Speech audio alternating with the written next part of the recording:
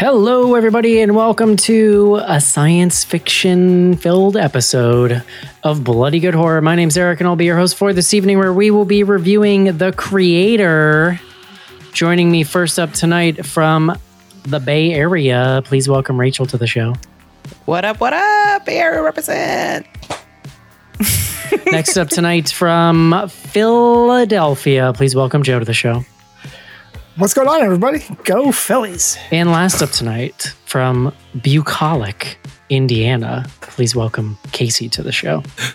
Hello. Last week, John accused me of only saying Bucolic when Ariel was on the show, and I got to say Pacific Northwest. So there you go, Casey. Somewhere she just like flipped over her laptop. She was like, that was our thing. Schnars is out. Joe's back. Rachel's back. I've been trying to get Joe's ass on the show for like 2 months, and he keeps being like, I have Girl Scouts or whatever. Boys Cub Scouts, which I just came from. I'm exhausted. So we finally got him on, so I'm excited about that. And maybe we'll talk about some Star Wars on the other side of it, since this is directed by Gareth, one of Mr. Gareth Edwards. Mm-hmm. And there are some parallels in this one, which I'm sure we'll get into. It felt weirdly like the kind of movie that Neil Blomkamp might be directing in a universe where he was still good. That's how I felt. Big Elysium vibes in this one. It made me think about Neil Blomkamp, but in a sad way. Yeah. Like it made me, we'll get to it. It made me think of District 9 as well. Yeah. I can see that. All right, let's do it. Yeah. Let's take a quick break and discuss The Creator. This is it, Jennifer. Your big break in TV. From the prime time. Main feature.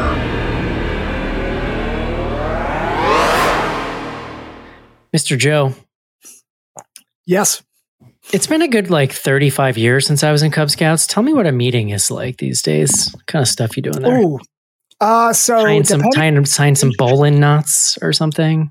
I remember that. We did not tie in tonight. We were going over a toolbox and what's in a toolbox and what you use said tools for as I get them ready to make a hiking stick that has a compass imbued inside of it, a whistle, a nice handle and stuff like that. And then they'll etch designs all over it. And then I'll do wood burning engraving all along it. Nice. Wow. Sounds awesome. Okay, Joe, you're a better dad. You're a better dad than I am. Where do you get the energy, Joe? Like, what in the? What? I have no idea. That's 4 hours of sleep and lots of coffee. Drugs? Yeah, but what he failed to mention is next week no. the meeting's at his house, and he's going to teach him how to use that toolbox to fix the leak in the shower. You work in like a science lab, right, Joe? There's drugs there, I'm sure. Yeah. In fact, I'm dealing with a visit from the DEA tomorrow for a on-site inspection because we have some controlled substances that I use for testing, and I got to make sure that I am keeping everything secure. You ever watch that? Party at Joe's? You ever watch that Netflix doc about the crime lab scientist that was just ripping meth all day and like whatever she could get her hands on from the stuff she was testing? No, that's pretty good. She was in Massachusetts. She was in Boston. I remember when I was there. Good time. That sounds about right then. They had to throw out like every case she worked on basically after it came out. Yeah. No, that'll do it. We joked before everything like weed started becoming semi-legal in the medicinal area in PA that when it got to that route, maybe we could open up like if people needed to test the percentage of the THC in pot and stuff like that. Like, okay, we can do the testing in our lab, and you don't have to send us like 3 grams. We only needed half a gram, so we'll just get to keep the rest. And, yes. You didn't need to send us. You didn't need to send us a QP. Yeah, exactly. Yeah. Love it. Well, Joe, since you are a scientist, I can only assume you know words. Ooh, you would assume wrong, but that's what most makes people you do about which makes you a great villain for That was Schnars. a false hypothesis. Yeah. Rachel, I've adopted your thing with John about how he plays no or instead of yes and. Good. I accused him of it last week as well. So just so you know, that's been entered into the BGH lexicon. Yes. Move aside, bum fighting, enter, and or. All right, Joe, please bring us the word of the day. Okay, today's word is, and I hope I say this correctly, heuristic.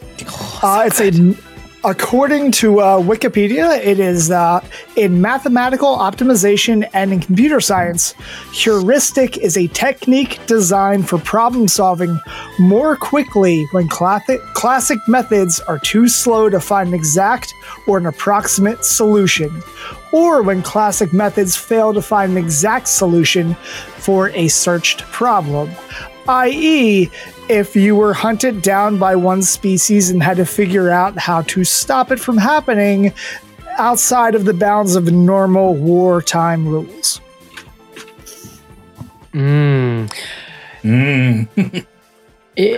That was so good. I started to feel like I was in school, and then I disassociated for a brief moment there. I totally left my body. Like, I wanted to be like, is this going to be on the test?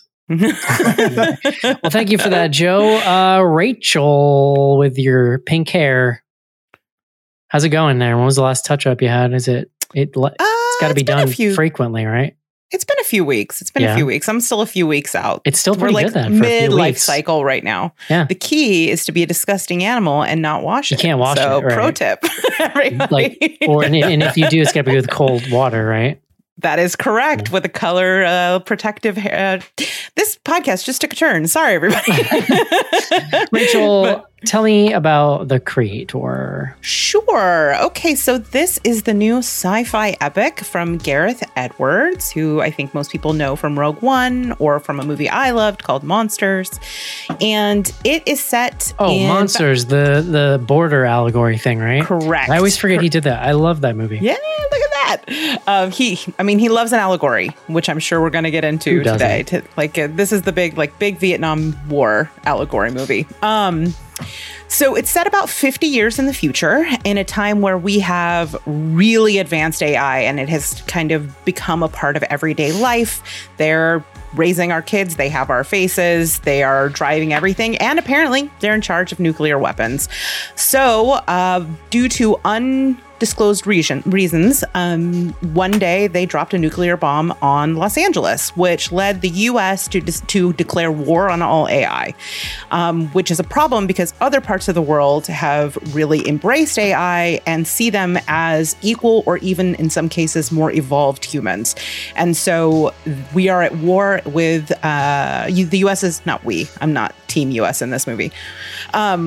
The U.S. is at war with New Asia, where there is a mysterious figure called Nirmata, who is the architect of AI and who has potentially created some new super weapon. We follow a man named Joshua, and he is someone who has sort of been embedded, trying to find the location of this mysterious Nirmata, and in the process, kind of gets in too deep and finds a wife and has a family on the way. But all of that is disrupted when there's a surprise attack by the US and they're separated, and he's revealed to be who he is, and she appears to have died, and the child with it. So then we flash forward a little bit further, and now he is cleaning up the nuclear war zone, like really down on his luck, unhappy, heartbroken, in deep, deep grief. And he is approached by a general, and Allison Janney has this amazing, I think she's like a colonel, who tells them not only is his wife alive, but they need him to go back because he has specific information that is going to lead to the discovery of Nirmata and this super weapon. He agrees because he wants to see his wife again. And in the process, without getting too deep into spoilers, he ends up hooking up with this child who, it's in the trailers, right? Like this child who is like one of the AI. And they kind of go on a little bit of a lone wolf and cub journey together. And I don't want to go much further because I feel like we are getting deeper into this. Yeah, well, we'll give our base thoughts, and then after that, but even with the base thoughts, I'd say spoiler territory, and then we can just we'll open it up and dig into it. Yes. Casey, what did you think? I am a very big hard sci-fi fan. Isaac Asimov, that kind of era, Heinlein, stuff like that, and I ended up enjoying this a lot. I thought it was well put together, and I loved the little the chunk of world building that Gareth Edwards did here for this movie. It's really intriguing, and it's a really nice futuristic sci-fi world that you can sink your teeth into. There's a lot of layers to it. I was really impressed with that aspect of it. Story-wise, I was really impressed on how well it parallels a lot of things going on in our world right now, and putting it on that framework of being against the AI and stuff like that was an interesting twist, and it helps, I think, make some problems more apparent, with those problems that are going on, because it takes kind of the human aspect out of it. It's just an interesting storytelling technique in the way that they did this. I think it all really comes together well. I thought the cast was good. The lead actor, John David Washington, I'm not too familiar with. I've seen Black Klansman. I haven't seen he was in all of his other movies as well. Yeah, I haven't seen Tenet yet. Yeah, I haven't either. But I was really impressed with him. But I think between him and some of the design of this movie and the way they look, the way this futuristic world and stuff, and kind of the performance he gives, it kind of gives us like a fresh version of hard science fiction too. It felt more modernized and not as hard to penetrate from outside. Hard sci-fi can be really hard to get into, this really helps make it approachable. They do that by giving it like very Hollywood, like heart story. Like, you know what I mean? Like they injected some like Hollywood, heartstring stuff in there. To sort of definitely. Like help make the hard science fiction more accessible. But there's a couple lines that came out of him and key moments of this movie that, even it just kind of hits you. It's like, oh dear, I'm sorry, bud. Yeah. The stuff coming around heaven is just like, oh man.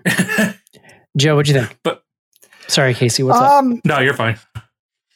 So I'm a little conflicted. I thought it was good, but what I'm realizing I have a standard for the sci-fi genre that this movie didn't really scratch. It was really evident that what you're watching is a reskinned, mechanized Vietnam War movie, which those older like action movies are kind of my jam. You guys are making me feel real dumb because never at any point did I think about Vietnam during this movie. I would just like to put in for everyone else out there that just watches a movie and goes, cool.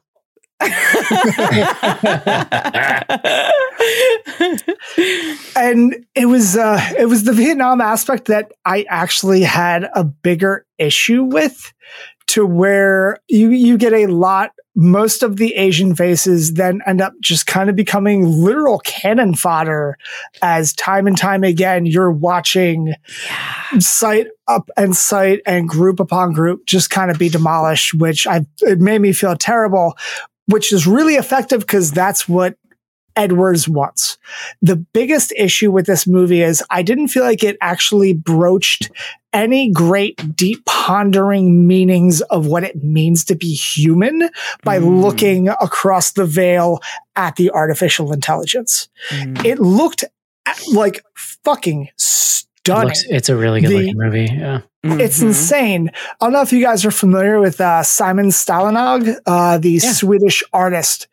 It was like, it felt like watching his paintings. Oh, absolutely. Thank you. It's like watching his paintings come to life with the the integration of the technology into the natural world, especially with like some so of he the paints more, like what you might call bucolic landscapes of his homeland, often like snow covered, and then they'll just be like a robot strolling in the background or so. Like so it's like near future-y, but it's also there's this like nature organic feeling to it. Very cool. Yeah, it's fantastic. No, you're good. I wanted to sound smart. They made a great series on Amazon, Tales from the Loop, based on all of his paintings. Okay. I know what you're talking about. I didn't know the name, but I know exactly what you mean. That is really cool. Yeah. Yeah, but when we finally get to what felt like a very rushed third act, and I get that because there's a ton of fucking story that he has to get through this, it felt kind of like a letdown where the redemption arc felt a little shoehorned in I wanted to feel a little more earned and with a lot more lingering questions I'm going to get into it too. There's some issues. I would actually weirdly call that the fourth act. Like, this is a thing that, and I don't say that action movies can get away with this, right? Because when you go to see an action movie, you want to be like, it's why I can watch a 2-3 hour action movie if I'm really into it. Because by the end of it, you want to feel spent. You want it to be like, yes, like you don't want to be left wanting anymore.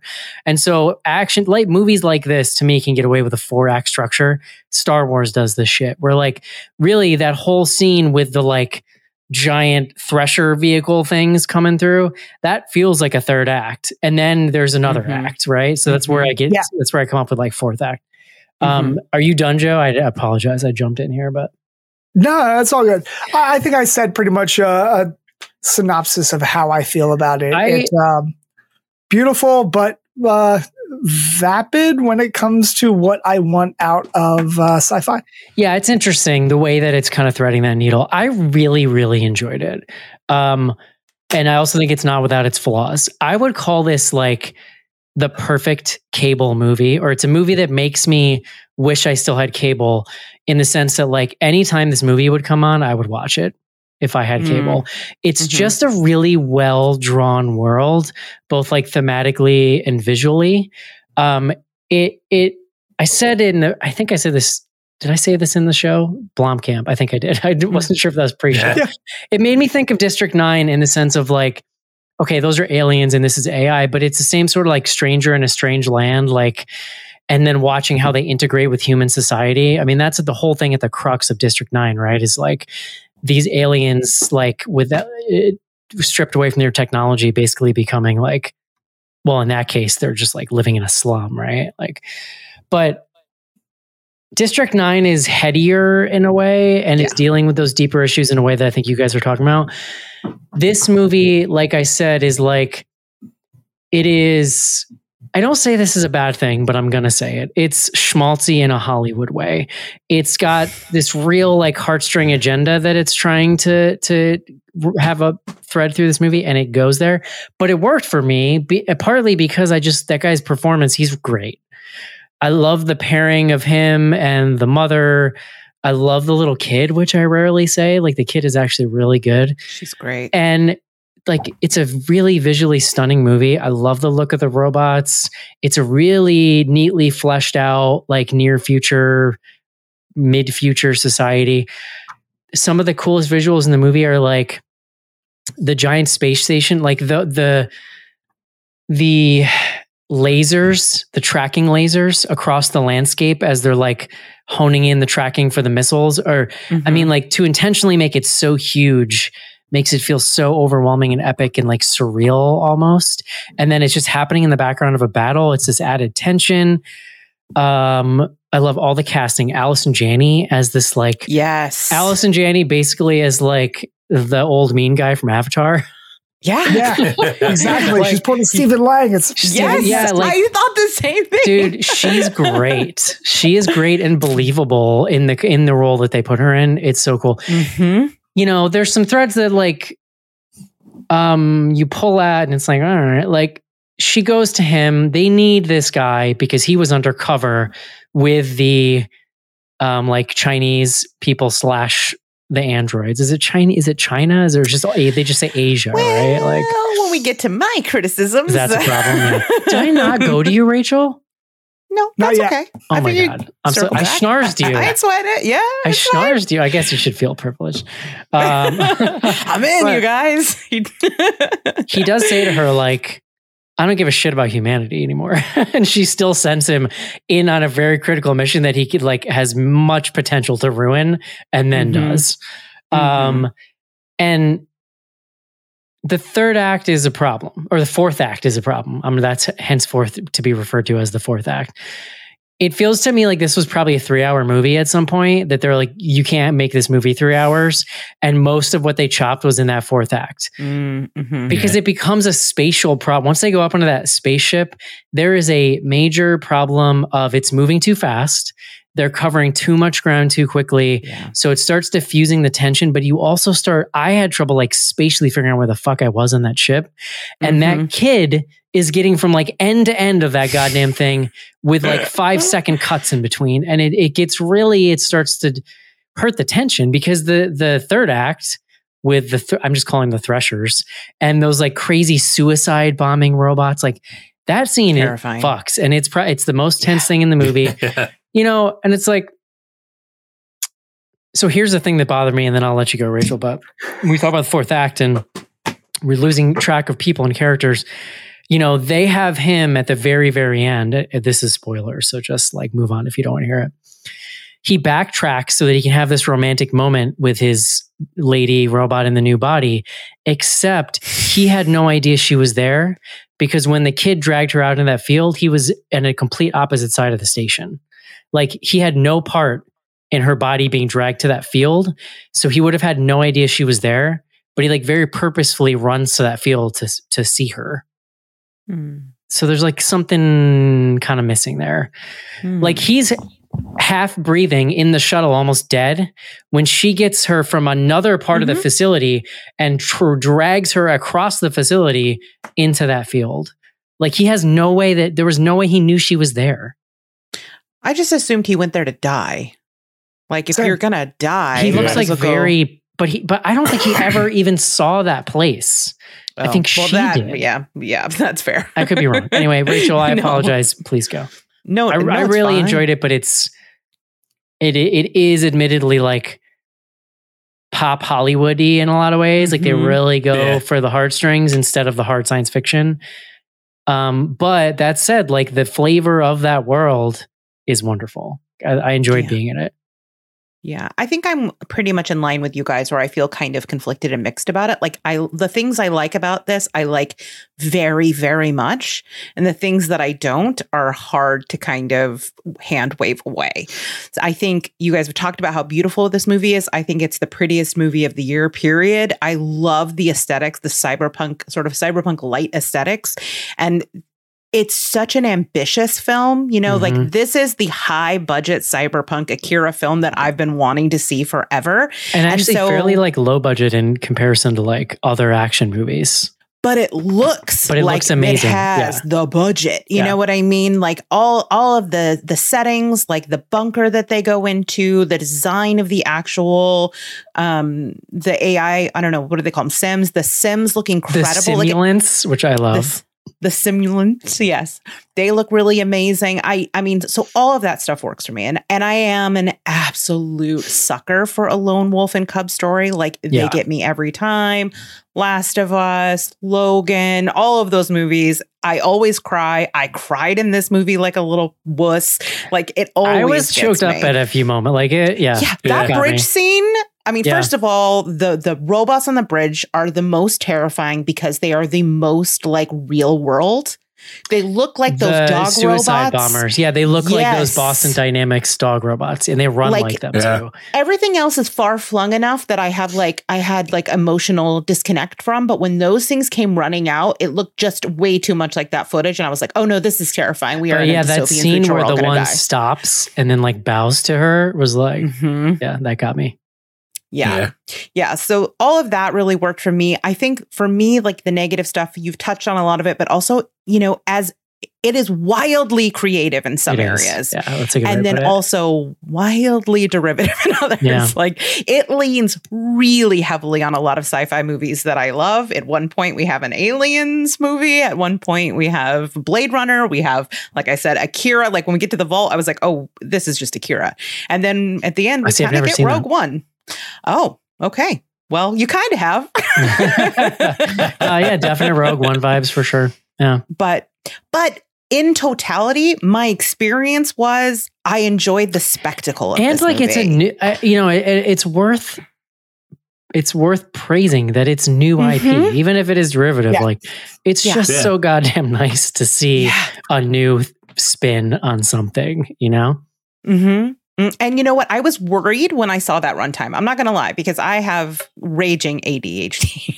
But the pace of this movie, for its issues, the pace of this thing, it never lets up. I never felt that runtime. And this is the kind of movie too where I'm fine. Like, it doesn't, like 2-hour slashers, I go in angry. I'm like, what are you doing? But like Gareth Edwards, it's an action sci-fi epic. I'm like, cool. I could have watched another half an hour to let him flesh out that last act more. Yeah, yeah, agree. I mean, that's the thing for me. Well, part of why I enjoyed this so much, because I mean, we go into these obviously for the show to look for stuff and kind of overanalyze it and stuff. But I think this movie, if you take that step back and they're not trying to overanalyze it, it's a really good ride. I think this goes in the bucket of good sit. You know what I mean? Like, did I have a good time while I was in that theater? I absolutely did. See, this is above a good sit to me. Maybe this is just where I flush that. To me, a good sit is like, I mean, I could have been sitting anywhere, but I guess I was sitting here. This is better than that, I think. Okay. The good sit for me is like, it didn't bother me to sit here, so that was cool. Okay. Like, I don't know. I got to sit in a different place for a couple hours. Sweet. So I would put that a little above this, but you know, everyone has a different definition of good sit. But yeah, I mean, I feel like a good sit is a little more complimentary. Oh, you know who we didn't mention is crazy beard guy that was in Mark Ozark. Menchaca? Is that his name? I was literally, that was my next note. He's Allison Janney so playing scary. Against type. He is like playing So his scary. type perfectly. And so You guys are I talking about never the heavy. Yeah, he was he's like the partner in crime there with Allison Janney. Yeah, he was in like Sick. Is that the name of that slasher, Sick? Where he's like stalking or he like in the woods or whatever. When we reviewed he was that also movie, in Alone, where that's another movie where he's stalking a woman in the woods. So I'm not when sure we which one you're reviewed that talking movie, about. I like tweeted something about how amazing his beard is, and he personally responded to it. He must have alerts because he was all over it. Well, speaking of guest stars, real quick, I wish Schnars was here because he'd be excited for this too. But I didn't realize until we started and I was looking at IMDb that the Drew is Sturgill Simpson, country singer. I was like, I didn't realize that at first. Now I'm looking back and I'm thinking back. I'm like, well, obviously, which one's Drew? He's the one that that's got injured. That's like in the when back they of the first truck. landed. Gotcha. That he saved. Is he acting now? Is that like a thing? Yeah, he's been acting. He's been in a couple things we've seen. How about the lead character? What's the main character's name? Joshua. Okay. How about Joshua's like ex-army best friend who's chilling in the city with like the hottest girlfriend ever, just making robots, living his life, having a great time. This fucking dude shows up and his whole life and himself is destroyed in an hour. Like, that's all true. I think was like, boy, that was the most depressing part of this movie. Like, are you going to give him a sorry at least? Like, he didn't say anything. Let's make a pact that if any of us get a hot AI girlfriend, oh my God, don't go blow each other's lives up. Don't find me. Sorry, don't find me. I'm good. I can't promise anything. I just kept thinking about it. Like, I was so happy. This whole dude, this girl show up and he's fucking dead in an hour, like on a beach somewhere, killed by fucking android. Like, oh my God. His life, flying space uterus. About it. His life was just so thoroughly destroyed in like half an evening by this guy, and he doesn't even say I'm sorry when he's dying. Like, oh God! So do you think that fate would have met at least his girlfriend had they actually had ice cream? And is one of the biggest takeaways always keep ice cream in the freezer? I mean, they would have busted it either way, but that was slick. But they would have got ice cream first, and that makes it work. It is. There's something funny too about the fact that the humans wear fake robot helmets that don't look convincing. Yeah, it's just funny.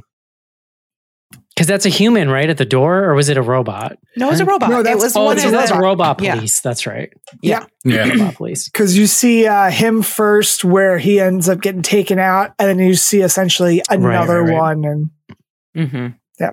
Would you guys donate your image to AI for, you know, that whole like PR campaign you see throughout the movie, or it's like, donate your image for AI? And that's why No, he keeps but I doing bet his hot eyes. people would. Like really hot people would be all over that, dude. It's just like Do you think they take anyone? Because all of the AI people were actually pretty hot. we're crazy hot. Yeah. Like, right? Yeah. Do you think that they're just like, no uggos, please? Maybe there's just like an island of just ugly AI robots. Like, why and would you they're make like, ugly robots though, Rachel? Like that? I mean, like beggars can't be choosers, right? I mean, I guess they only need like 5 people to donate, right? Like they Yeah. get 5 hot people, Yeah. and they can just keep printing. You know them. what they don't ever? At the same time, when he walked in that, after he got at that one point in the movie, and he started seeing Gemma Chan, who's the actress that played or I can't think of the character's name, the mother. When he walked into that city and started seeing her face everywhere, my first thought was, yeah, that will happen. You know, That's going to happen whenever this comes true. It's going to happen. I would love just to know. I would have loved a movie that gave me a little more about the robots, because like some of the stuff with the little girl doesn't super track that well. Like everyone's immediately amazed by her, and it's just because she's a little girl.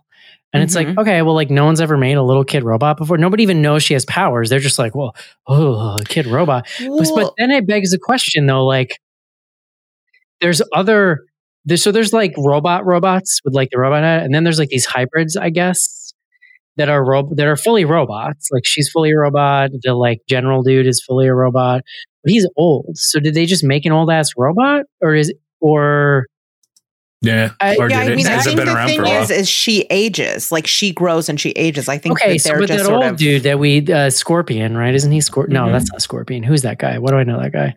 I mean, Ken he was. Watanabe? Yes. Yeah, he was on like Godzilla. Maybe that's what it is. Yeah. So like he's old. So you're telling me that he didn't age. They just made an old ass person for no reason. So why wouldn't you make old everyone and hot. 30?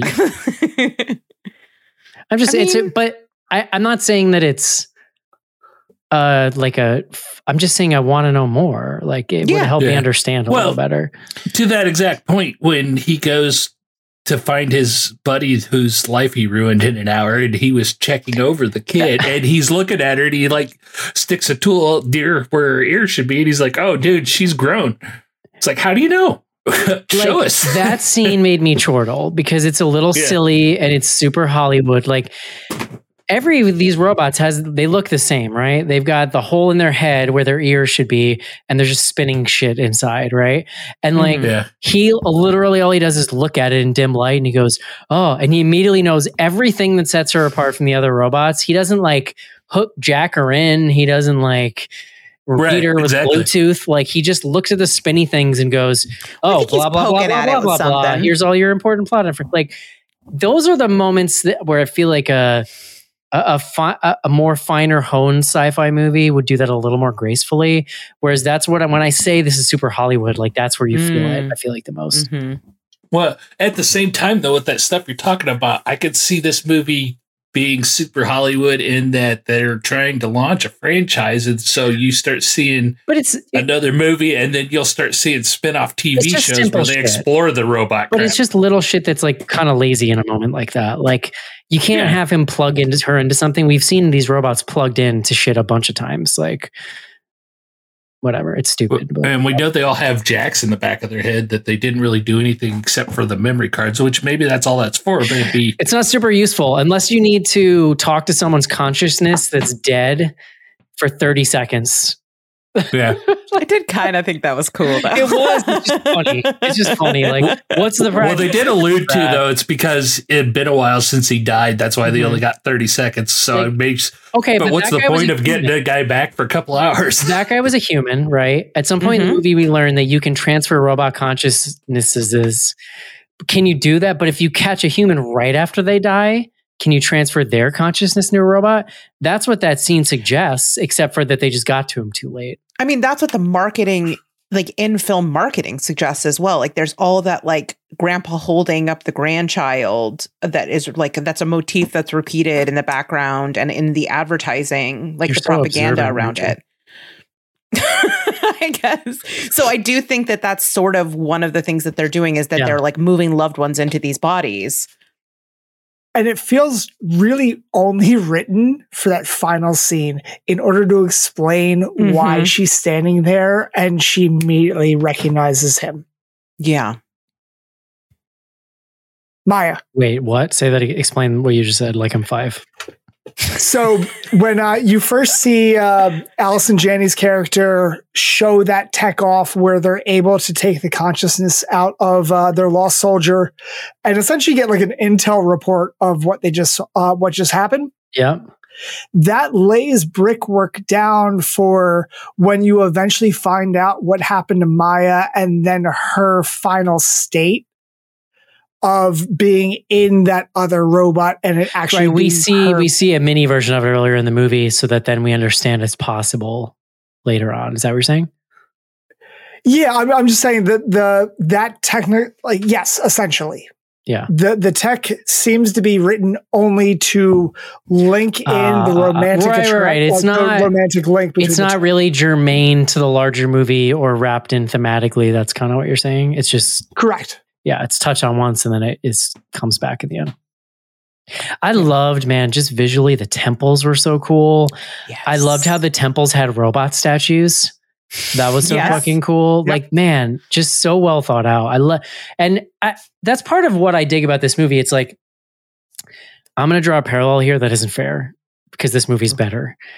But I love Prometheus and the sequel, partly because it's just playing with ideas that I really like in a sort of pop culture-y kind of way. Like, I love the idea of like the subversion of the creator myth and that kind of thing, right?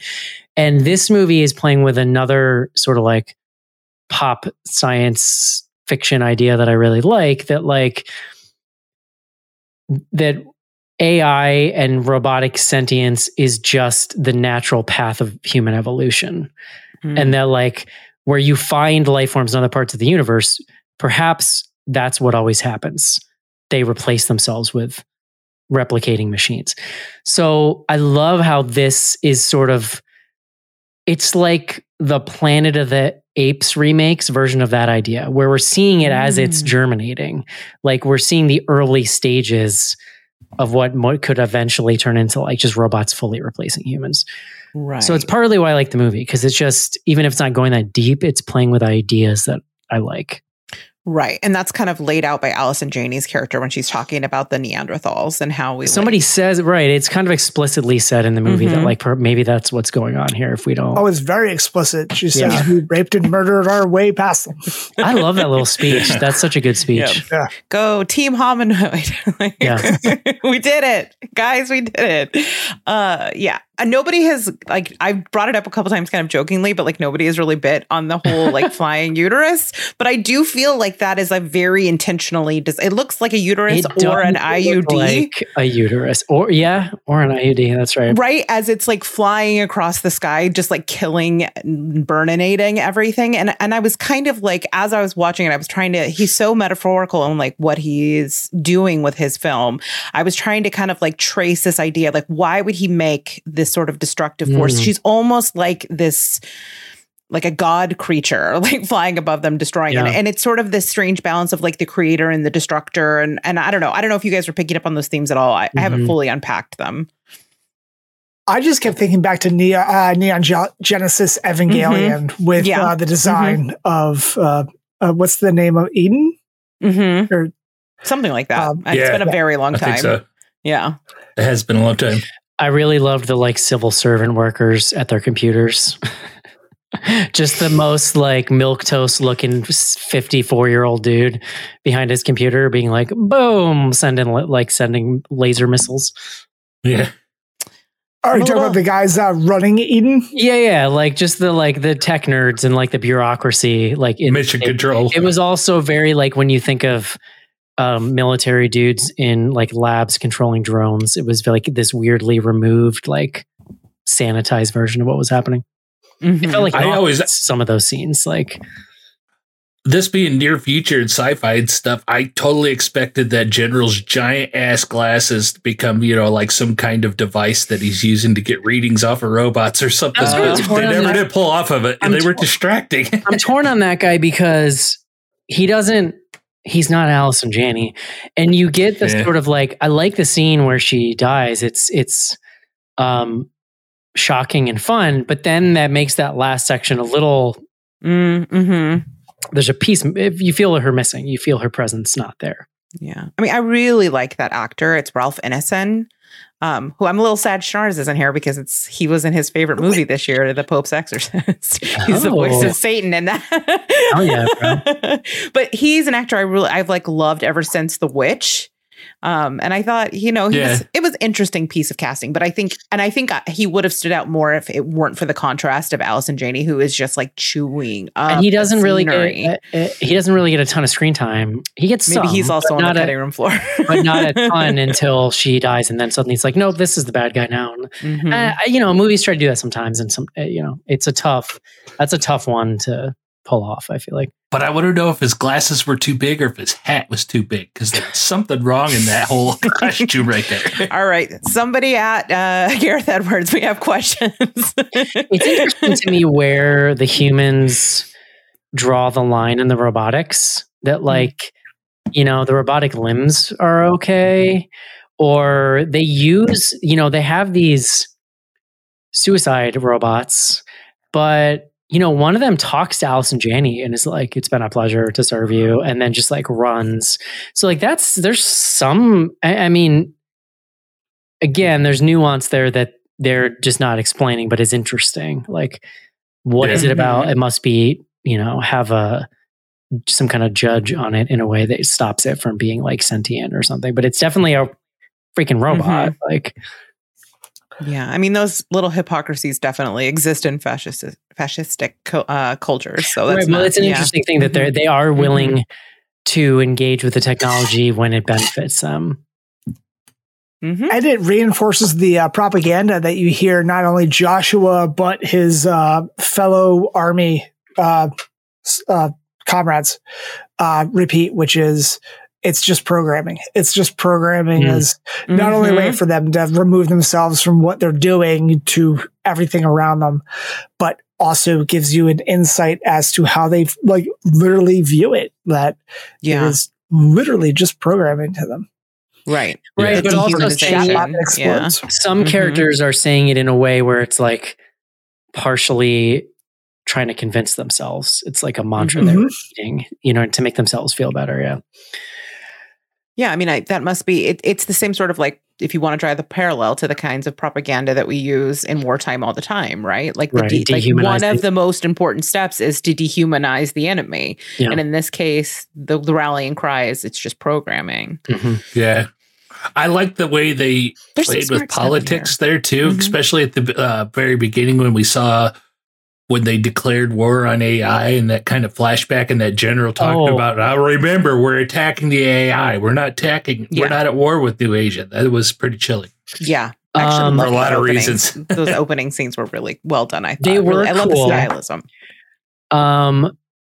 Someone on that team that designed that sequence is 100% a fan of the Fallout games, because it literally is like the scene when you put a Fallout game in. Like there, I mean, it's full only in that part. That's the part that sort of threw me. The opening is full retro futuristic, like Fallout looking cars. It is a world where this stuff looks like it was starting to be around in the 50s because it's like black and white, real, whatever. And like, that was cool. But then the movie aesthetic is something completely different, and like is more of in the future. It's like 2066 or something. I'm not complaining. It's just funny. Like I really wish Ron Perlman would come in and say, like, war never changes. But there's straight up like a Fallout model in that opening. I swear to God. Like, no, you're right. You're right. I want a Pip-Boy. Can we get a Pip-Boy? They made a Pip when Fallout 4 came out. They made a Pip-Boy that you could put your phone into, and then you could pair your phone to your PC and use it in the game. I feel like I might actually have that tchotchke somewhere. Which makes you realize how stupid and cumbersome a Pip-Boy would actually be in real life when you start thinking about like, you know, doing this on your arm. We're not that far off. I mean, yeah. But I don't need to do that to switch weapons or change my clothes. I can still just use my hands for that. That's true. Anything else from this movie?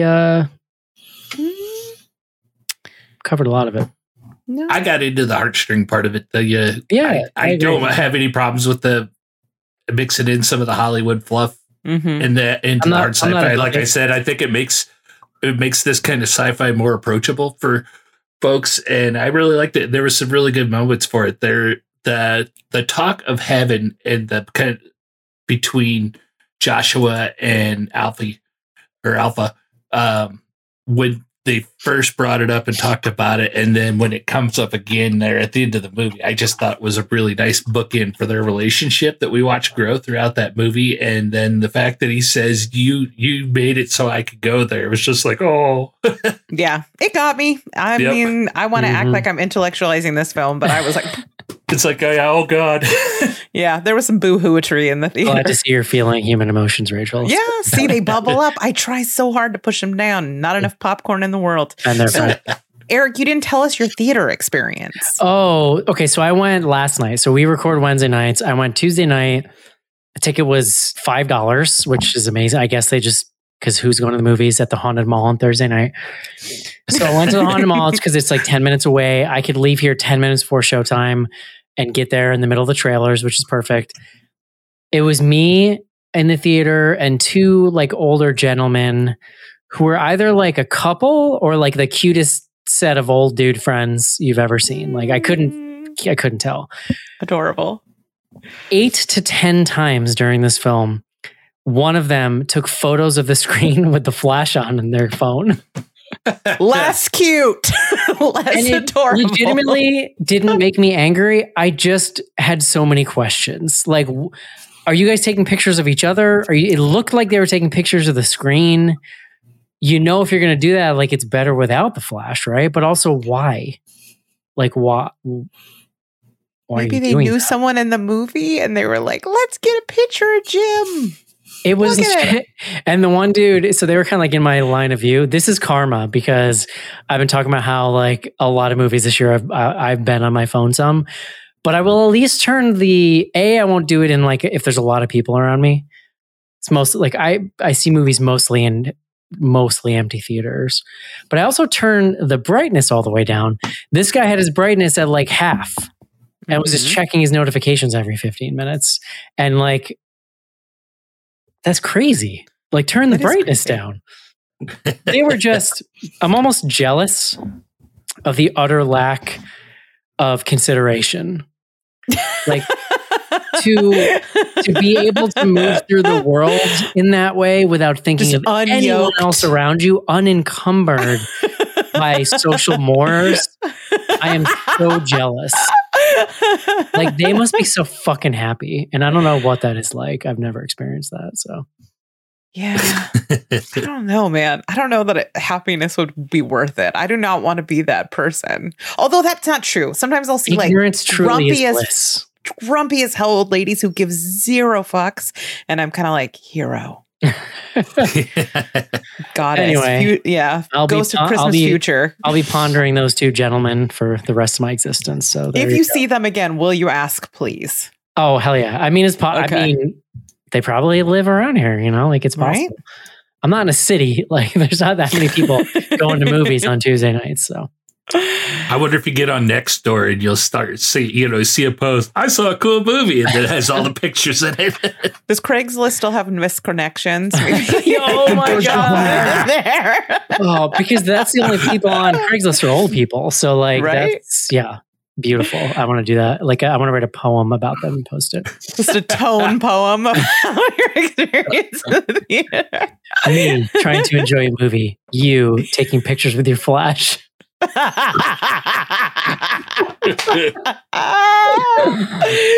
Were you a couple? I couldn't tell. All right. That's going to do it for the creator. Let's do some fan mail here. But first, we're going to do recommendations. Casey. Yes. Rachel. Oh, yeah, definitely recommend. Joseph.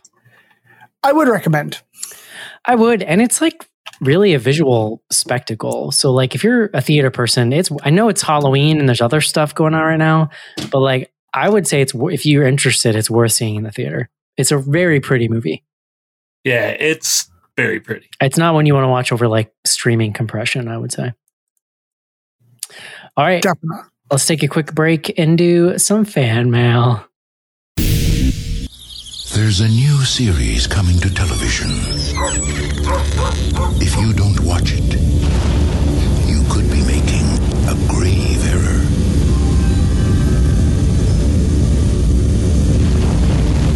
A very grave error. Friday the 13th, the series.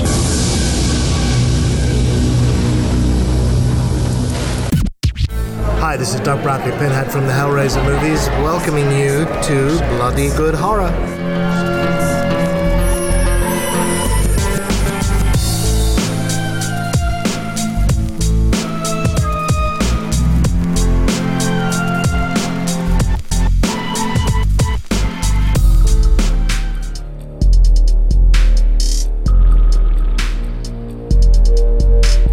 Send feedback to info@bloodygoodhorror.com or on Twitter using hashtag AskBGH. Join Patreon to get back episodes and much more.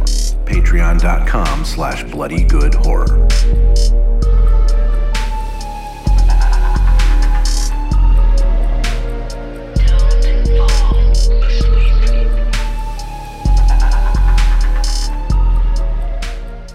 I love it. Rachel is now flexing on us by showing us that she actually owns the Pip-Boy. And then did you watch me go through the entire journey that you described where I like was like very excited to put it on and immediately was like, this thing's a pain in the ass. And, like threw it on the floor. It's stupid. That's everything in Fallout is stupid, but it's great. There was 30 glorious seconds. Yeah. It was just all Did you play Fallout 4, Rachel? It did. Yeah, yeah. I love those games. Did you get into the house of the like whatever, you know what I'm trying to say? Yes, I picked Mr. Houst. Yes. The chaos. No, I'm sorry. I'm talking about Fallout 4 with the settlement building. That's what I'm saying. Oh. Where you would like build stuff and have people come and like. Yeah, I did a little like Fallout 76 for a while, but I don't know. Like I have so many chores that I have to do on a daily basis. I don't have a ton of patience for like. I don't know why I love digital chores, but I truly do. Joe, you look pregnant in thought. Oh no, I'm just shocked. Like I, again, very much like Rachel that I don't have the time for the digital chores, but I love the weird RPG stuff that you'll end up like, get this from the store. I spent like 100 hours mostly just building in Fallout 4, like building a settlement and inviting people there or whatever. But like one thing broke it for me because I built these like incredible walls around Sanctuary, the town, and like had defenses and guards and all this shit. And shit still kept getting in my base, but it didn't make sense because I had walls. So I started Googling it and discovered that if you fully enclose your base with walls, the game will just start spawning the enemies inside of your walls. And I got so fucking mad. So there's like, I mean, if you go on, there's tons of mods that fix all this stuff. That's the cool thing about the Bethesda games. But yeah, it just broke it for me. I was like, you motherfucker, you know how long I spent making those goddamn walls and you're just spawning death claws inside of it? Yeah, that's not fair. The one game I played a lot of like that I did do some building with. Did you ever play The Forest? I got pretty sucked into the building elements of The Forest. That's a great game. So the other building ones, I really loved Starbound, which is like Terraria, but it's with lots of planets, like endless planets. That was really cool. There's building, there's collecting and building and chores. You plant food, whatever. And I'm a big Stardew Valley fan. Kind of obsessed with that game. Okay. And I dig Animal Crossing. That's my vibe, like cozy. Okay, well, The Forest is definitely not cozy. Yeah, I don't like shit where shit attacks. Like, I don't like. Lots of like Cronenbergian armsy monsters coming in. No, because like there'll be games that are like build a castle. And I'm like, ooh, I want to build a castle and build a little town. And then it's like, and then barbarians invade. I'm like, no, I don't. Can I just turn that off? I just want to build a town where nothing bad ever happens. Could I do that, please? Yeah. And then now there are games like that because that's the beauty of Yeah, there's like a setting that's like that in that game, but it's kind of, I don't know, if it's too peaceful, then like what are we even doing here? You know? You fascinate me, Rachel. Right back at you. You gotta check out my Graveyard Keeper. Graveyard Keeper looked cool. It's you're literally just managing, except you manage a graveyard, have to do bodies. Autopsies, take parts of the body out. It's Stardew Valley for goth people. All right. Well, I'm going to slam on some Bauhaus and want to play that. That sounds great. I never played that Cult of the Lamb, but I've heard good things about that one too. That was good stuff. That game's great. Mm-hmm. Love it. I'll state for the record that if the creator would definitely be in my top 10, I probably won't troll everyone by putting a science fiction movie on my top 10. Like it would probably be my number 2 after Beau is Afraid. Nice. Okay. I mean, I think it's your top 10. You do what you want. It's punk. That is true. I do what generally that's my brand, doing what I want. So I guess I get that. Schnars has rules.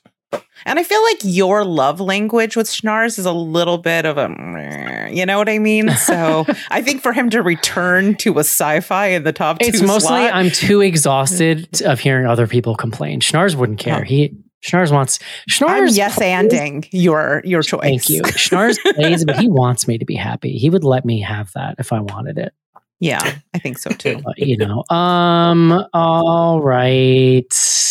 Let's see. Plus, it might bump Sick off the list. God damn it. Did I already? It might have happened already, actually. Oh, thank God.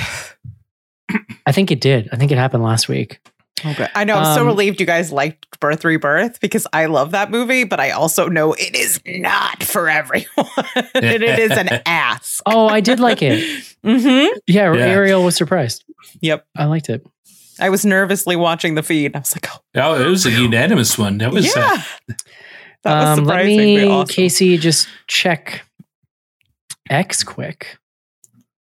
All right. This thing's noisy. I'm Twitter. I literally pulled down the search bar of my iPhone the other day and started typing in Twitter and was so confused why I couldn't find the app. And then I went, X, whatever. Mm. When are you going to be? What do you think it's going to take for you to be done? Today, Elon's latest thing is he took all the headlines. I'm barely using it. Posts. I mean, I'm barely using it. I will say, I just I don't use it that much. What's the worst movie you've ever watched on a piano? That's from Pigeon Kelly. A piano, Jesus Christ, on a plane. What's the worst movie you've ever watched on a plane? That's Matilda. Sorry. Callie Pigeon is Matilda. Oh, love it. What's the worst movie you ever watched on a plane? I remember one time I was on a plane and they showed that movie Fearless. Do you remember what that movie is about? Fearless, no. It's about a plane crash. Oh, I was like a kid going, "Why?" And it was back when it was like the screen, everybody watched the same movie. You didn't have this wild selection of 17-year-old, Harry Potter movies that you could watch, right? Like it was, everybody watched the movie. I got stuck watching Bulletproof Monk that way on an international flight. But Fearless is one where, because the screen is in front of your face, you can opt out of the sound, but you can't opt out of the screen. I had to fly like this because I'm a fearful flyer. Death on the Nile. Oh, just watched that one the other week. It's not very good. It's not great. Well, we just reviewed that new one though, and it's a delight. I hear great things about it, and it's a delight. Wonderful. That's it for Twitter, Mr. Casey. I was going to say it's funny because I've never actually watched an in-flight movie like that. The plane provides. I always have my iPad, so we had this whole discussion. This whole discussion last week too. If I'm messing with that screen, I'm probably just going to watch a couple episodes of something, a show or something, and zone out. I remember you were saying you're just a weirdo who just stares straight forward. I have stared for like 2-hour flights before. Do you make meaningful eye contact with the flight attendants while you're staring? No, I stare at the back of the seat. I stare at the flight attendants because I'm watching for like any sort of micro expression that means that the plane is going down. Oh, that's interesting. I'm a guy, Rachel. I need to be careful who I intensely stare at. Let's put it that way. Yeah. That's probably true. No fly, Eric. That's what we call you. I have to be mindful of my gaze in a way that maybe you don't. That's fair. Man, it's a survival technique at this point. Don't blame the gaze. Leave the gaze out of this. Yeah, it's a different vibe if the flight attendant's walking down the aisle and see me going, I don't know, man. I'm burning holes into some poor flight attendants' faces. Flying doesn't scare me though, so that's part of it. Like, that's good. I love the flying. only part of it. I get anxiety in that last 30 seconds before you land, and I never used to. But like one time, like 15 years ago, I was in a real hard landing where we like bounced, and I'm like, oh, that can go bad. And now my brain, every time I just feel it in that moment right before we hit the ground, I hold my breath. But like when we're in the air, who gives a shit? I don't know. I never used to be, but I like you had a bad experience. When I was a kid, my dad raced sailplanes. So I used to go up in a plane without an engine. You know what I mean? I was not a fearful flyer. And then I took like a little puddle hopper from Denver to frickin' Nebraska. It was a little puddle hopper I was in too. And it was this up and down pouring rain. And it's when I learned that the body is capable of projectile crying. I didn't know that you could actually cry for distance. Oh like, my you know God. that like the cartoon, but I wear glasses and I saw 2 tears go plink, plink. That's crazy. I'll be honest, what freaks me out more is just being packed in with that many people so closely. I'm much more aware of just people around me than I am anything happening with the plane. That's fair. Like I had a great flight the other day where I was between 2 dogs. It was amazing. Breathing with that many humans close to me, I'm just like, I'm going to get Ebola. I'm going to die when I get off this because I always get sick when I fly. So I'm just waiting for it. Like I'm waiting for the asshole to start like harsh coughing. And I'm like, why are you on this fucking plane? Right? Like I get so angry. True. I have to get on a plane at like 6 a.m. This is not helping my anxiety. Oh, tomorrow? Sick. Where are you flying? That's like just to Las Vegas. Just like a little quick one. Sounds nice. Casey, what's on Threads? All right. We've got 3 questions out there on Threads. This is already one of our longest episodes in recent memory. And you know why? It's because Rachel plays yes and. I will always encourage bad behavior.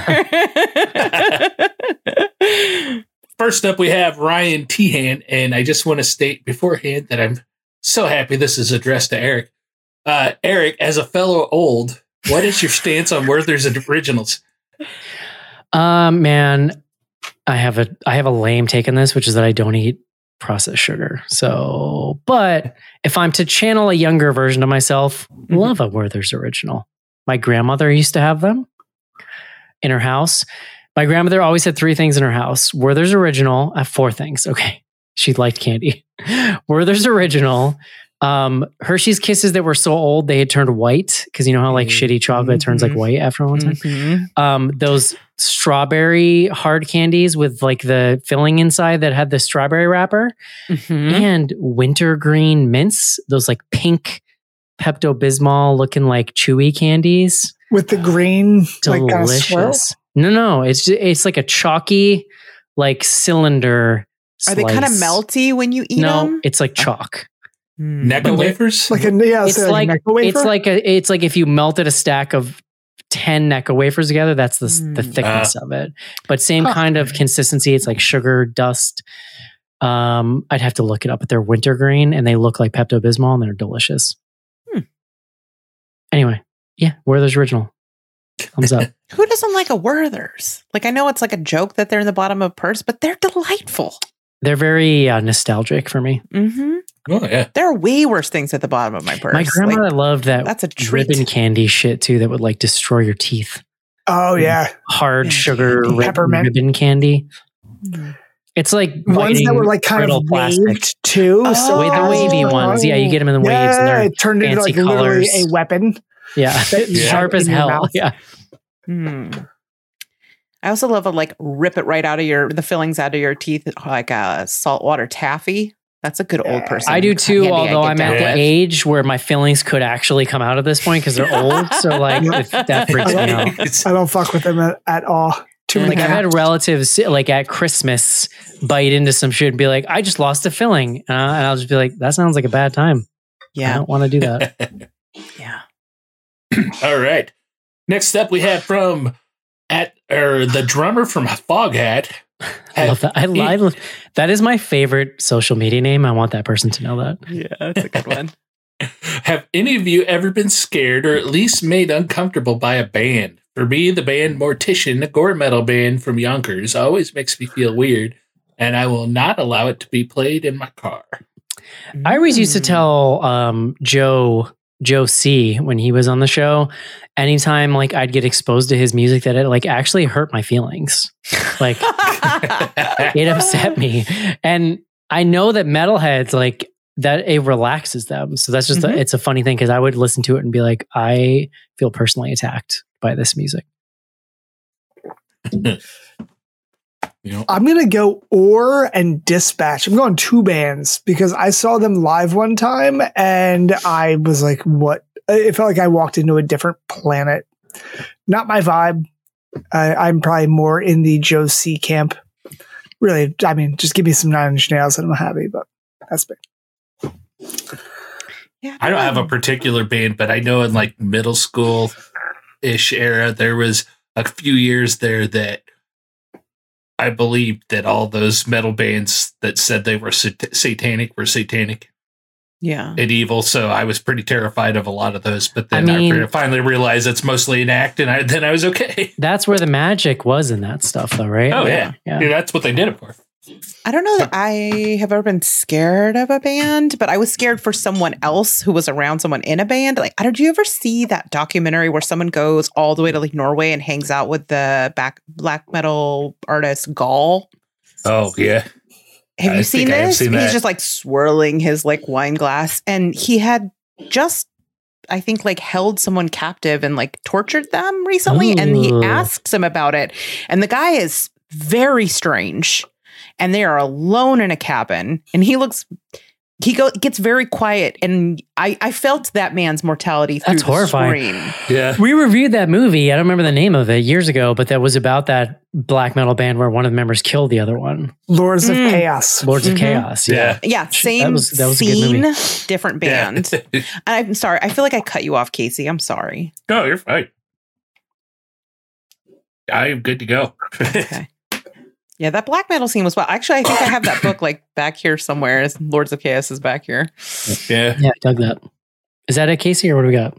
We got one more here from Metal Prof. What is the most supposedly juvenile thing you still enjoy watching? For example, me, a 56-year-old man, just sat here watching a few SpongeBob episodes. Band Geeks for the win.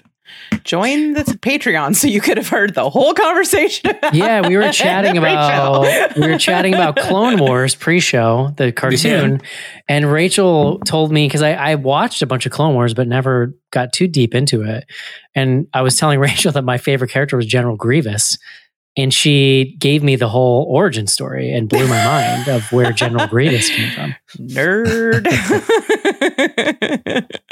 Yeah. I mean, yeah, we talked about that. We talked about Adventure Time, Infinity Train.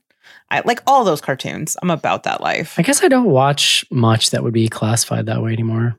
I don't know. If you go for the kids show aspect of juvenile, then I don't know. There's not a lot that I still watch nowadays. Although, if there's good cartoons on, I turned Looney Tunes on for Delaney, or not for Delaney, for the dog Agatha when Colleen leaves for lunch, and I that's a fun time. We both enjoy ourselves. That's the cutest, like most pure thing I've ever heard. But if you want like juvenile sense of humor and whatnot, I'm of the type that are like Tim and Eric, awesome show, great job. Was a longtime favorite, and I still think that Dr. Steve Brule, check it out with Dr. Steve Brule, is like the pinnacle of comedy for me, which I'm super I like. Yeah. You dingus. You dingus. I'm just going to say Space Ghost. Oh, yeah. Oh, yeah. See, Space Ghost Coast to Coast was another A+ Adult Swim show. Yeah. So a lot of those shows, and like even like Johnny Quest, C-Lab, anything that was like Toonami into Adult Swim, I probably still have a hankering for. I almost put on Yu Yu Hakusho like earlier today when I had like a half hour, but I don't know if that's juvenile or just me being an anime fan. Yeah. I'm with you on all of that. Mm-hmm. I don't necessarily consider it juvenile because I think they're doing elevated stuff with it, but like the Venture Brothers is like one of my all-time favorites. But that's more because of the way that they satirize all that good old stuff. Yeah. Didn't they just have a new movie come out? Yeah. The final one's supposedly, but we can keep our fingers crossed. Let us do some IG.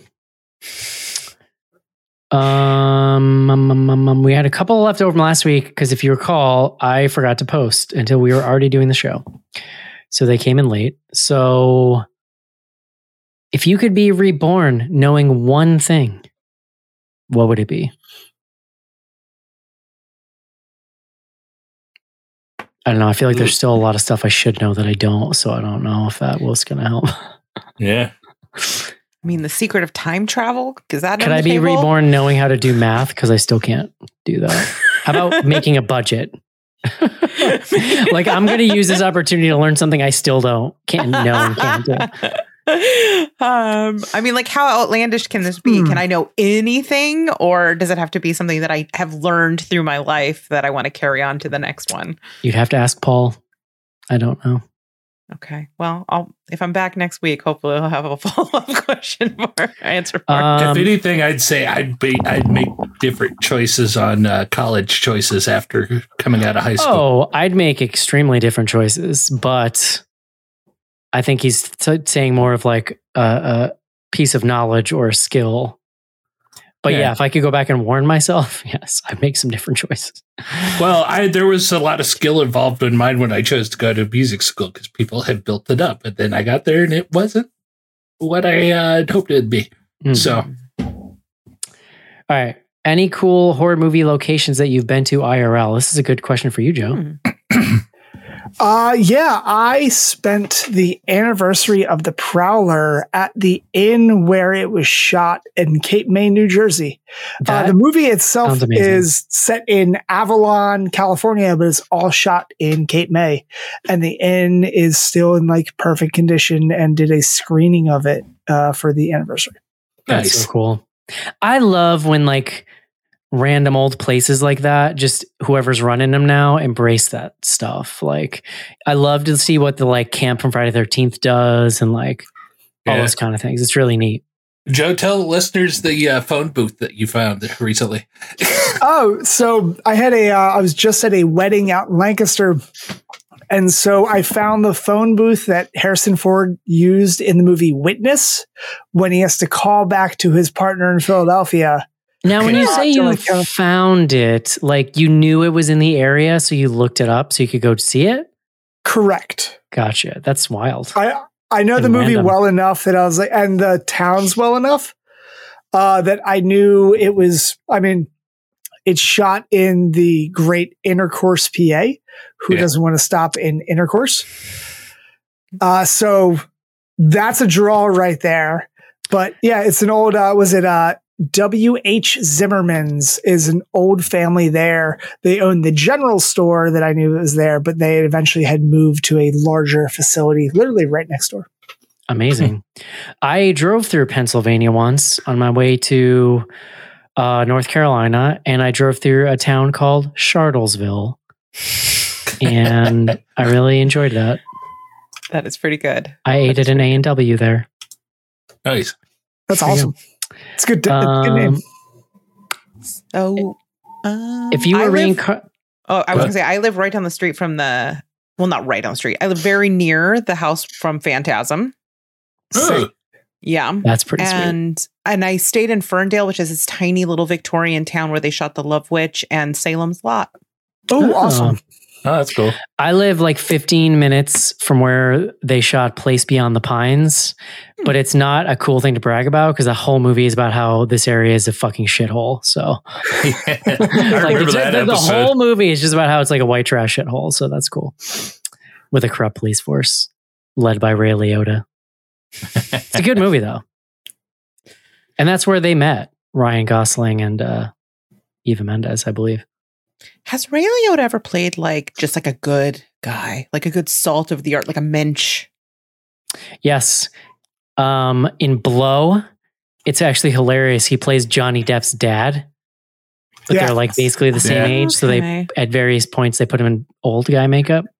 And he was like the one good person in it. He's exactly what you're talking about. He's a blue collar, salt of the earth guy. So like when his son becomes a drug dealer, makes all this money, like he doesn't get it, but he's like, whatever. He's like downtrodden by his wife. It's like a whole thing. Okay. All right. Well, there you go. And still in dreams. Well, I mean, he did cheat. Right? I've never seen Dreams. Isn't he like Shoeless Joe Jackson, the baseball cheat? In reality, yes. Imagine Hollywood. So I'm technically right. The best kind of right. I would go one step further then. Wild hogs. Wild hogs. Oh, yeah. Now you're technically Jesus. right. Here's a good one. If you were reincarnated as another member of the show, who would you choose and why? As if there's any other answer than Schnorrs. Like what? Yeah. I don't know. I kind of want to be Casey. Okay, go on.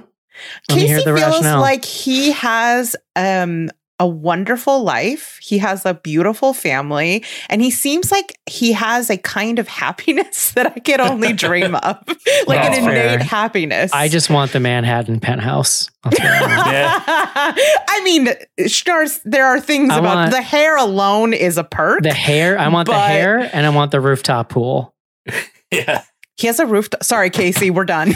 Answer changing. I don't know that he still does. I may have been pre-pandemic. The place that he's in now does, but the place that we were last at, the last time we were all in NYC, there was a pool on the roof that was, yeah. Pretty cool. I'm gonna go Eric just to make sure, like, then I know that he'll stay awake like past 10 o'clock. Interesting. I can't. It's actually 10 right now. I'm tired. That's like your body. This is Chris says the new VHS comes out on Friday. Do you all plan to review it? So I volunteered to basically screen it to see if it was as trash as last year's VHS. And if it is, we won't be reviewing it. Probably. Come on. CC or Gigi Saul Guerrero does a segment in it. Fingers crossed. I don't know who that is. I've heard that name, but I don't know who that is. She's great.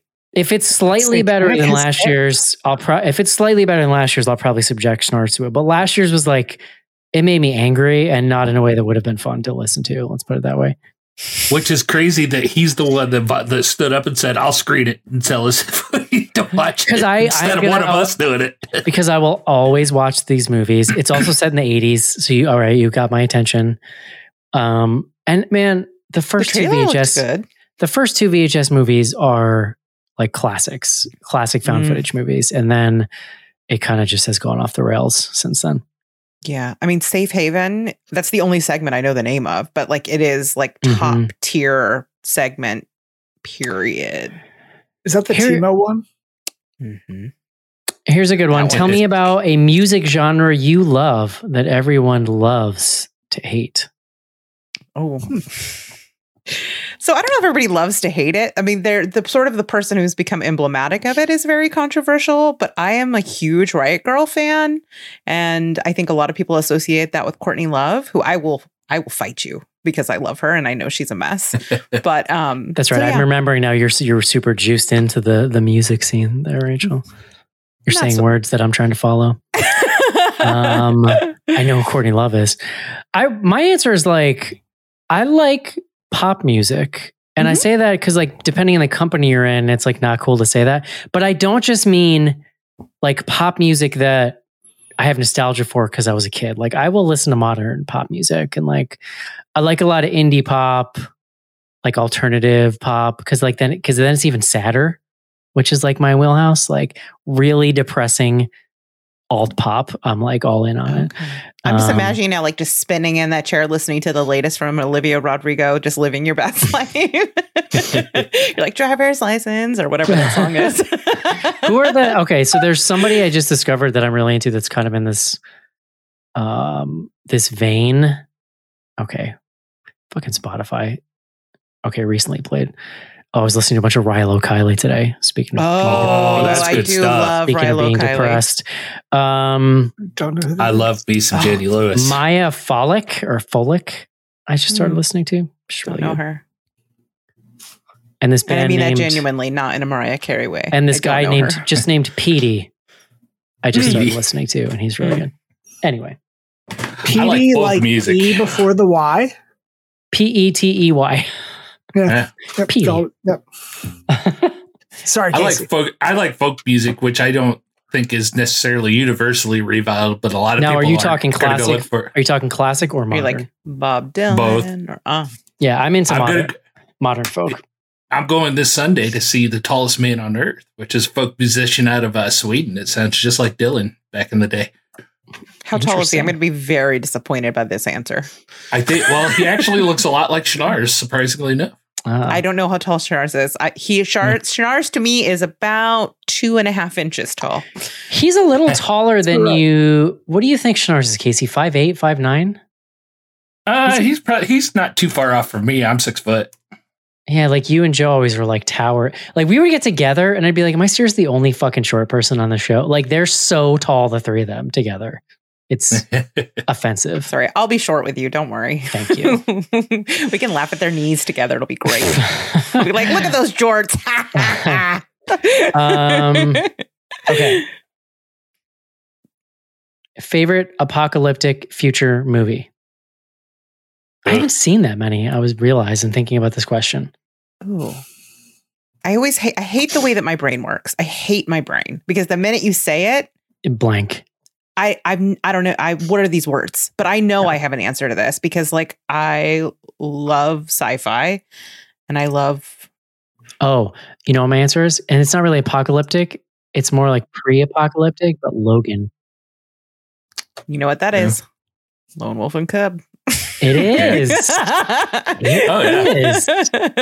Interesting. I mean, yeah.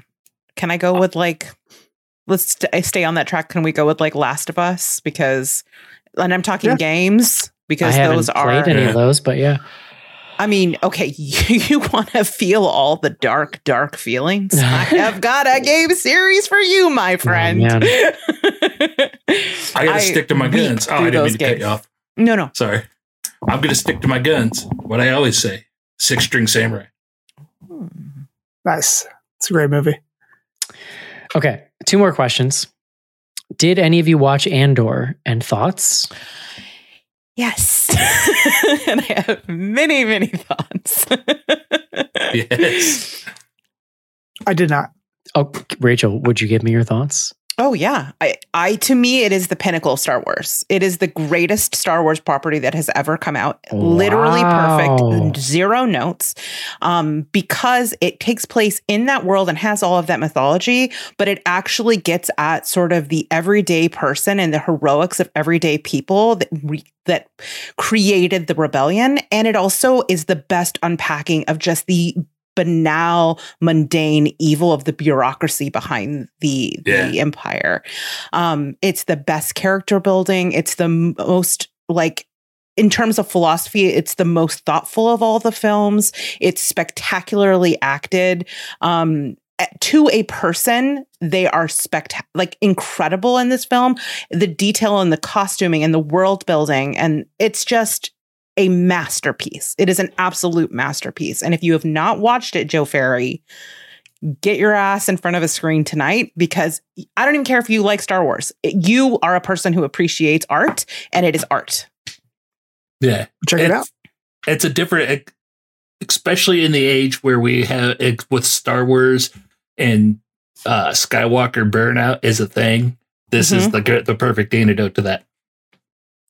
See, I think I had that couples moment where, like, you always watch TV show with like your significant other. Mm-hmm. And one day Laura's like, oh, hey, I finished Andor. I think you'd realize. I was like, what the fuck? And I was like, nope, not even checking it out. Oh, yeah. Oh, you got mad because she finished it. I didn't even start it. I had no idea any of this was going on. Wow. It felt like walking into it felt like finding out your significant other was cheating on you. You know what? I actually get that feeling, and that can be hurtful. Like I get it. Colleen and I have a standing rule. You know, if you think it's something the other has to ask, you got to ask first. Hey, do you care if I watch this, or you want me to save it? Saves a lot of fights. Or be able to watch it twice. I bet it's so good. I bet your wife would watch it again. Oh, she cannot watch anything twice. She loathes watching anything. I'm a Joe. Hold that grudge, Joe. The opposite. No, don't judge. Don't here's the thing: is you lie to your wife and tell her that you'll never watch it, but secretly watch it. It's the one lie I approve of because I want you to watch it. So no, she would be happy if I watched it. It's me. I'd have to lie to me. I'm the one that's. We lie to ourselves every day. Rachel, how the hell do you get through life without lying to yourself? Rachel, Joe is displaying a very specific kind of obstinance right now that I'm very familiar with. This is purely he's dug in. Okay, and it's on principle at this point. Yeah, there's no way out. It's a shame. You said it, my friend. I feel like you would really have an excellent experience with it. I told her, I did say this. I was like, all right, you know what? I will finally watch this. And if you watch Sallow, and that will never happen. Oh, Jim. Kind of worth it. To be honest. All right. I think all she did was look up and saw feces eating. I was like, nope, I'm out. Guess you're never watching Andor. When is that movie from? When? Yeah. 70s? Yes. Early 70s. Yep. You ever heard of Joe August Underground? No. That was a series in the 90s, 00s of they were just dudes making these micro budget movies that were just horribly offensive and disgusting. Right, Rachel? Yeah, I think they actually put another one out a few years ago. Did they? Yeah. There was a whole someone series. who was in it. Yeah. It was them and Toe Tag Films. They used to be at Horror Hound. Yeah. I just always remember looking at it and being like, this doesn't feel okay. Whatever. This makes me sad. All right. The last question, it's not a question. I think you should try and squeeze Slaughterhouse in before the end of the year. Thoughts? I mean, this year is so devoid of anything of interest. I would be surprised if we can't. We'll probably be able to fit it in. Can we do it as a live group watch, please? Let me say, the character is named Alpha. I watched it this weekend. Oh, you seen it?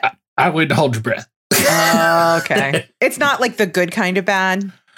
I had fun with it. Eric and Schnars are not. Okay, compare it to Winnie the Pooh, Blood and Honey. Where does it land on Slaughterhouse?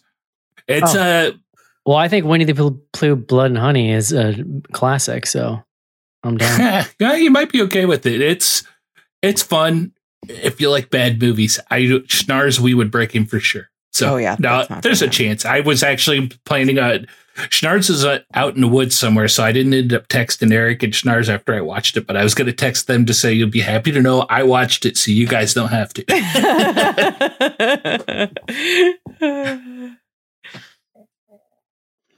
All right.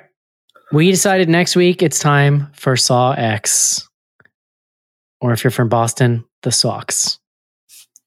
I was going to say, after Alyssa on Slack this week, it's now Socks to me all the time. Somebody pointed out to me, flipped a poster upside down. It says Xmas. Yes. Which I like.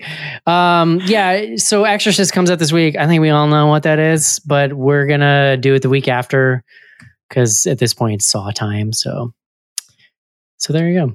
I got to do that Friday this week, I guess. I'm going to have to go on Friday. Mm-hmm. Woof. Anyway, yeah, Rachel, where can people find you? Well, if you are interested in more of this awesome podcasting that I do, you can find me at zombiegirls.com, or you can follow us on Instagram, Twitter, and Threads at ZG Podcasts, plural. Mr. Joe. Yes. Find me at filmsatfirstsight.com. Great show. FFS _ podcast. pretty much everywhere except for Blue Sky, which is just films at first sight because they don't allow underscores. Yeah, that's all I got. I didn't know that about Blue Sky. I wonder if that would just destroy the whole system if somebody used an underscore. Like I tried. I wonder if that would launch a nuclear bomb that hits Los Angeles. If you'd like hack into the mainframe lawnmower man style. Love it. Oh, I should say next Friday, October 13th, new hi-fi dropping. I have a single coming out for spooky time. It's my first collab with like a guitar player. So a friend of mine from work who's like a just insane electric guitarist. We teamed up and we made some cool shit. So just I'm on Apple Music. I'm also on, at this point, I'm kind of in everything. You just search for HY-FY and it'll show up. Check it out. Good stuff. And if you follow me at Eric BGH on Instagram, that's mostly where I'm at these days. And I'll give updates. Casey, might as well get everybody in here. What you got? I'm on cinema.fromage on Instagram and Threads, so you can find me there. I post pictures. Love it. All right, y'all. That's going to do it for The Creator. And we'll see you next week for a little Saw X. Bye-bye. Later.